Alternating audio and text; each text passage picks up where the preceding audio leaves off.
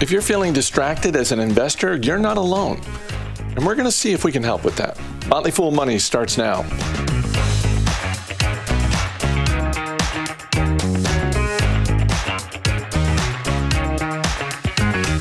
I'm Chris Hill, and I'm joined by Motley Fool Senior Analyst Jason Moser.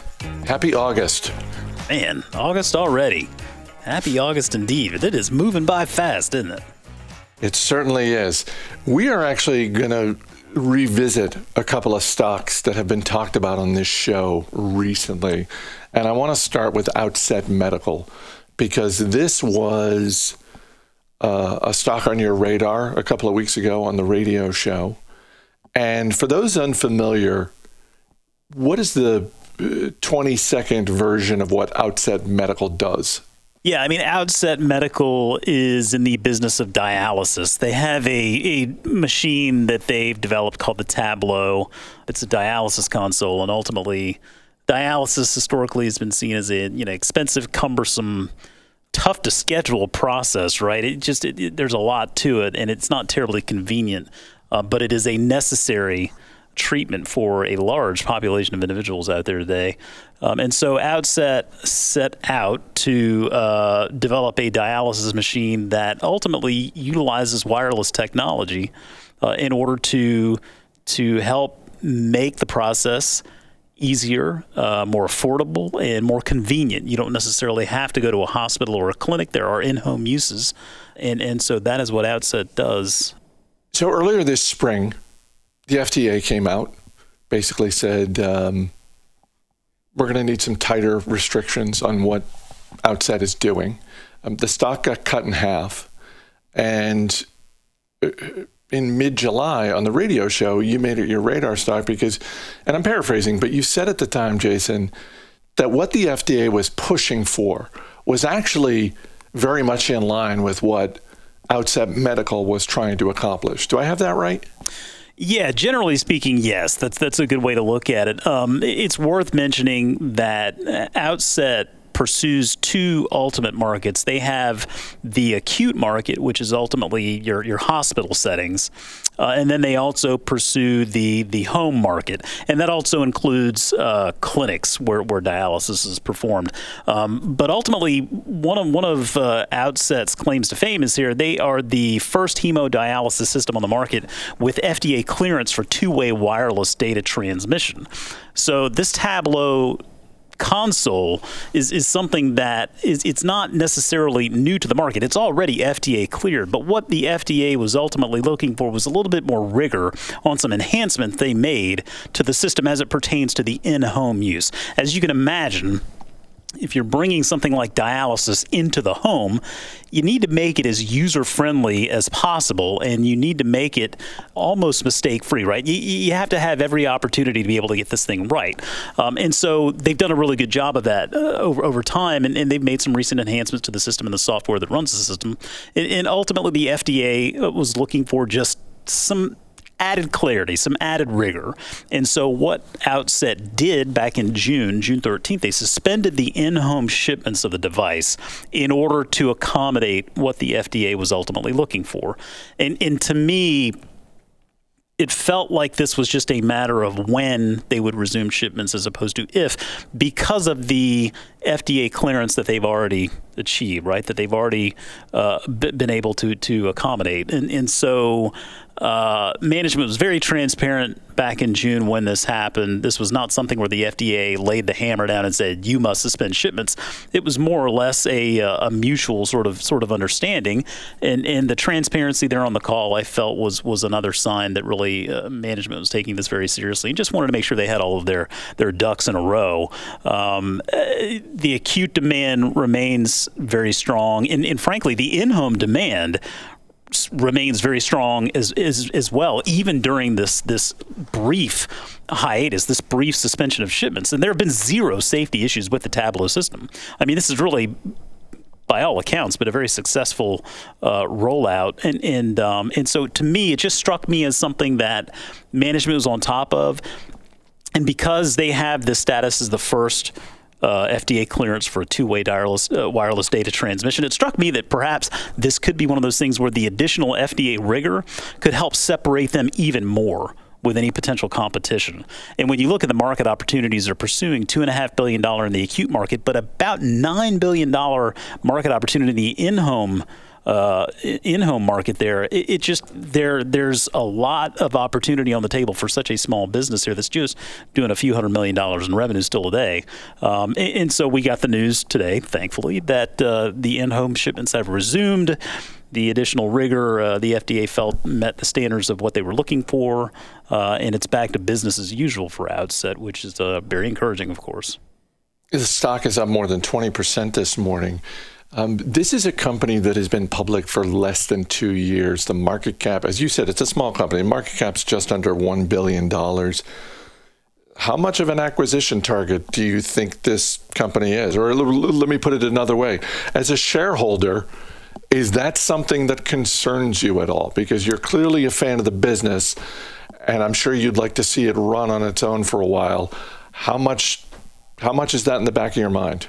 It definitely it resides in the back of my mind for sure. It's something I think about constantly because we see a lot with these medical device companies that they can be very attractive takeover targets for larger players in the space. And when you look at all sorts of companies out there that do all sorts of things in the med tech space, I mean, this is still, as you mentioned, a very small company. So it would be a very easy acquisition if somebody decided they wanted to come in there and take it over. I do hope, as you mentioned, that they have an opportunity to kind of let things go on their own, because there is a nice sort of razor and blade model here at play where that console is sort of the gateway, but then the additional services and the software that come from that, very high margin, very specific to that Tableau device.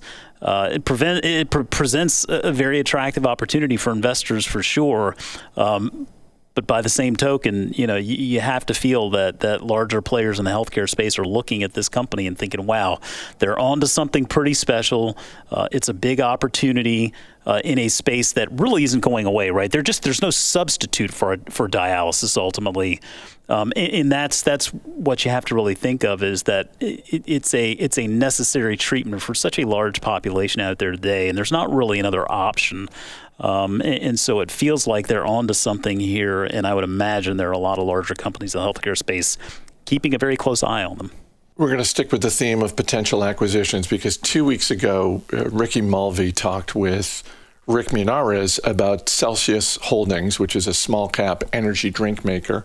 And one of the questions he put to Munarez was about whether Celsius could be an acquisition target for Coke or Pepsi. And I'll paraphrase what Rick said, which was basically, it's not, not Coke, but it might be Pepsi. Pepsi's a more likely candidate to take an interest in Celsius. That was in mid-July. Cut to this morning's announcement that Pepsi has made a $550 million investment in Celsius. It represents about 8.5% of the company. And I don't want to ascribe, the ability to see the future for our friend Rick Munarez, but he got this one right. And this kind of makes sense when you consider that energy drinks are one of the fastest growing parts of the beverage industry. Yeah, they really are. I mean, you've seen a lot of growth in that industry over the last several years. I mean, Monster Beverage, of course. I think a lot of people are very familiar with that name. Celsius being I think they hold the number 4 spot currently in the energy drink space, but they're growing very quickly. And I think that's part of the attraction there for Pepsi in this partnership that they've forged today. It's a great win, I think, for Celsius, because it really plays into that benefit that we speak of when we talk about companies like Coca-Cola or Pepsi. It's that distribution advantage, right? It's the immediate opportunity to plug into such a large network and get your product out almost everywhere instantly. And that's something that's going to happen here with Celsius, which is obviously a very good thing. Pepsi, a nicely diversified business. When you look at the beverage side of the business, that represents about 30% of the company's overall revenue, right? The North American beverage business was about $25 billion over the last 12 months, and that was about 30% of the overall business. Now, when you compare that to the actual size of Celsius, you got Celsius with trailing 12-month revenue of $400 million, and analyst estimates pegging it around $600 million for this full year. So in the context of $25 billion beverage business for Pepsi, it's not that big of a deal for them today. It's, in other words, it's a pretty easy, sensible bet to make. I think the only real question or eye-catching part of this is just the valuation that Celsius gets, because it's not the most profitable business in the world. I mean, it's still very young, I guess is what I mean. It's not to say that it's a challenge business, but the forecast of $600 million in revenue for the full year, and that translates ultimately to expectations for about 45 cents in earnings per share. And so you look at the share price today, and that puts shares at 200 plus times earnings. It's understandable in the sense that the business is growing very fast. You can't take that away from them. When you look at this company's top line, it continues to grow at really impressive rates. And I think that's because they've offered up a little bit of a differentiated product as it pertains to energy drinks. Whether that ultimately works, I just don't know. I mean, the energy drink space is an interesting one as we kind of move away from sodas and towards alternative fizzy beverages. But clearly they are onto something given that growth rate. Yeah, it's not a cheap stock. No. Like if you can slice it a couple of different ways. This is not a cheap stock, but it does seem like this is a movie we've seen before, particularly with beverage companies. It doesn't mean that those that they're immune. We saw recently Coca-Cola, which over the past decade had taken an investment in Honest Tea, eventually acquired it, and then earlier this year announced, you know what, we're just shutting the entire thing down. We feel like we have more promising tea options in our portfolio. But, it seems like it wouldn't be a shock if a year or two from now we're talking about Pepsi just buying this company outright. Yeah, I mean, that seems like it could be a very natural progression after what to me seems like a very logical, sensible first step in the investment that they've made today. Again, placing a small bet, so to speak, on an idea with a lot of potential, a company with a large market cap but still relatively small revenue. But again, that revenue growing very quickly. And I think it really just boils down to, is this differentiated enough to where it attracts the masses? Is it going to be able to, is it going to be able to really nurture that same sort of brand identity that other energy drinks in the space have been able to forge over the last several years? I guess that just remains to be seen. I mean, it's energy drinks, but maybe a little bit healthier for you, and that sounds good on paper, but I think it really just ultimately has to translate to folks buying the stuff. And good news for them, it seems like a lot of folks are buying the stuff. Jason Moser, great talking to you. Thanks for being here. Thank you.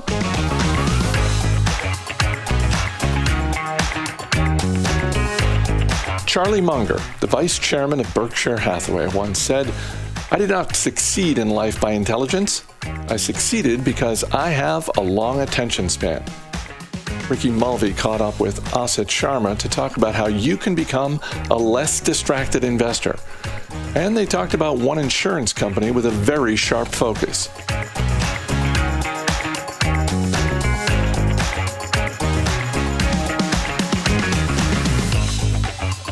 Today we're talking mindfulness and investing, and hopefully finding a couple companies with some focus. Joining us now is senior analyst and contributing learner to the Motley Fool, Asit Sharma. Asit, good to see you. Ricky, always good to see you, man. So I've been thinking a lot about just distraction and focus lately, in part because I love being distracted. We're working at home, but I also know that being distracted can make you worse at investing. I've been reading this book called Stolen Focus by Johan Hari. It's a great book, highly recommend it. And it kind of revolves around this thesis that our attentions were hijacked by tech companies, and these distractions often involve terrible outcomes. Like your attention is valuable real estate. Asit, you work on the virtual revolution. There are billions of these interruptions, distractions every day. Tristan Harris, when he was at Google in 2013, Google was then sending out 11 billion interruptions per day. You have to think it's more now. So I guess to start is, in the virtual revolution, does that just mean our phones are going to ding a whole lot more? Are we going to get even more distraction moving forward? Yeah, so Ricky, I work on a service indeed that tries to identify like new economy opportunities, and you're identifying a trade-off to some of this great tech in that companies, to make money, need our attention, and they're not shy about grabbing that attention. They're not shy about exploiting the many addictions that we have, those dopamine hits, to the pings, to the notifications, that little rush that we get when we check our mobile devices. Often it's tied to social media. Sometimes it can be an intrusive distraction we forgot about, which you and I will talk about in a moment. But sure, I mean, this is something that we're contending with, but it's not absolutely a modern problem. If you go back centuries, great writers, essayists, novelists, poets from Montaigne on have talked about this problem. There's a really famous poem by Samuel Taylor Coleridge called Kubla Khan. Coleridge famously was interrupted in a flow state. He was composing this amazing poem, and it is quite amazing if you get a chance to read it, by a visitor, an unnamed person from Porlock, who came in and interrupted him right as he was writing down this whole poem from memory that he had composed in a dream state, Ricky. And he complained about this. Now, maybe he just had writer's block and didn't know how to continue the poem. There's a theory about that. But this is not a new problem. The difference is today that either well-meaning or ill-intentioned companies know how to press our buttons that pull us off that focus we so want to enjoy.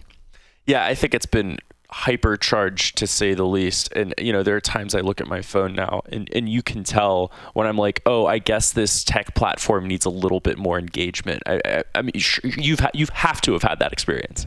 Yeah, for sure. So for me, I'll give my quick story. I, during the pandemic, had downloaded the app from a smallish restaurant chain, pretty good local joint, just for ease of use, just to be able to punch in an order.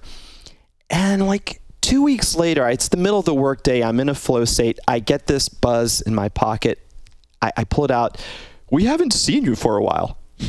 Come on. It's been 2 weeks. I'm a new customer. Now, of course, the moral of this story is I should have muted that upon installing the app, because we sort of know the ways to reduce these. That's my story. What about you?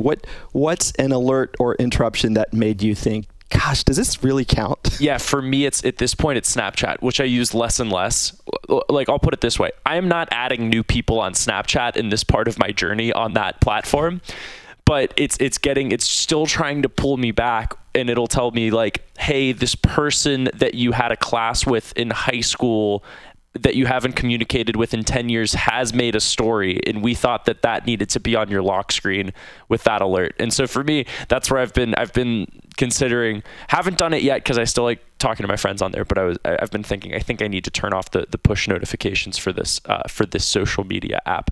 I will say though, have you been back to the restaurant after it guilt tripped you? You left the story kind of hanging. Yeah. Much like your poet. Look, like everyone else in modern life, I have a semi-addictive personality. So nonetheless, I went back. Okay. So if you've made it through this much of the B segment, which thank you for hanging out with us through poetry and distraction, let's think about some companies that have a clear focus, because I think it is very easy. You see companies getting distracted with sometimes overpaying for acquisitions, different corporate strategies, whatever you want to call it. So when you think of a company with a very clear focus, well, what do you think of? Because I'll give you mine, but it's not it's not necessarily for the right reasons. So the company that comes to my mind, Ricky, is KNSL Capital. It's a smallish insurance company we have in many portfolios at the Motley Fool. It plies its trade in something called the excess and surplus market. This is like specialized insurance. Think of a tattoo parlor on the edge of town, in a town that's seen better economic days. Who's going to insure that puppy? not the big insurers who are focused on what's called the big admitted market. It takes a certain amount of focus to be able to underwrite this kind of insurance profitably, and KNSL is very, very good at this. They have subject matter experts that focus on different lines. They don't try to expand into other parts of the insurance market, even though this is one of the most fragmented markets in the world, and it's so tempting to add on revenue. Look, let's just get into X line. We can increase revenue by 10% next year. They've always taken the harder way, which has turned out to be very profitable for this company. It's helped them grow sustainably. They go about in their part of the insurance world using data analytics, having great loss ratios, so they underwrite risk in a sustainable fashion. They keep control of their operating expenses. They're closely held, all the kinds of things you like to see, and they're growing at a really fast rate, 36% compounded annual growth rate over the last 3 years. This is what focus can do for you. If only we could bring ourselves to focus. What niche are you talking about when you say they have like a specialty niche in insurance underwriting? So their part of the market has a perceived higher risk. This E&S market, or excess and surplus market, it really is a very small part of the vast $1 trillion+ industry that is global insurance. So when you're focusing on a market that's only in, let's say, the tens of billions, it takes a certain amount of discipline to keep within that market, right? You could go laterally into a part of the market that might be worth hundreds of billions for you if you got into, let's say, life insurance.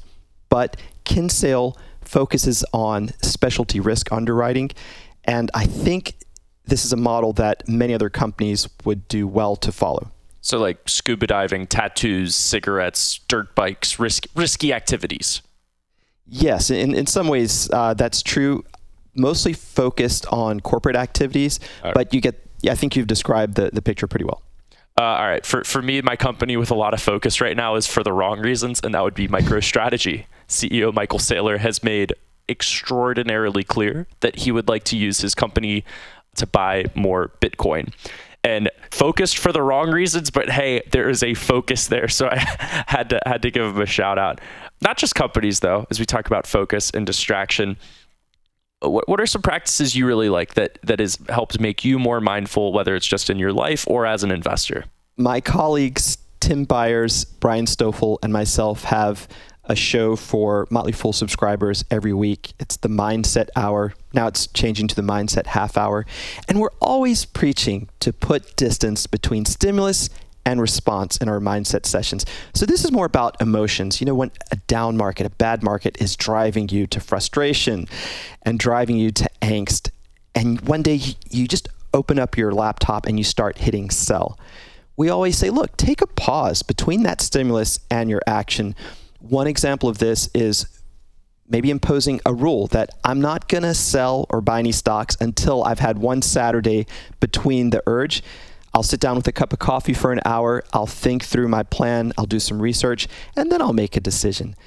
I think this piece of advice that we're always trying to push out also works for focus and avoiding distraction. If we could all just celebrate the pause, find some time that we can block off everything, not just digital and technologically oriented distractions, but analog ones too. Even friends, loved ones, just have some time alone in a space where we're not going to be bothered. I think this could be a good strategy for those who are suffering from too much lack of focus and too much distraction. Before I turn my notifications off and go out for a walk, what are some distractions you're welcoming right now? Yeah, briefly for me, although I could name probably 6 or 7, and I'm not good at any of them, I think reading novels and writing in my journals, because both those activities stretch time out for me. I sort of lose track of time. I get in that flow state, and then I feel better for it afterward. Instead of time getting compressed, it expands a little bit. How about you, Ricky? Healthy distraction. Well, not lately, but pick up basketball. That for me is when I can enter a flow state of not really worrying about the world around me, but just I have a ball and I have an enemy and it's great. And then let's just say the less healthy one, there's a phenomenal show on Hulu right now called The Bear about this restaurant environment. And it really it brought me back to the feeling I had when I watched The Sopranos for the first time, of that like very real, visceral kind of slice of life story. And I absolutely love it. Man, I have to check that out. All right. Asit, see you soon. Thanks for joining us. Thanks so much, Ricky. This was a lot of fun.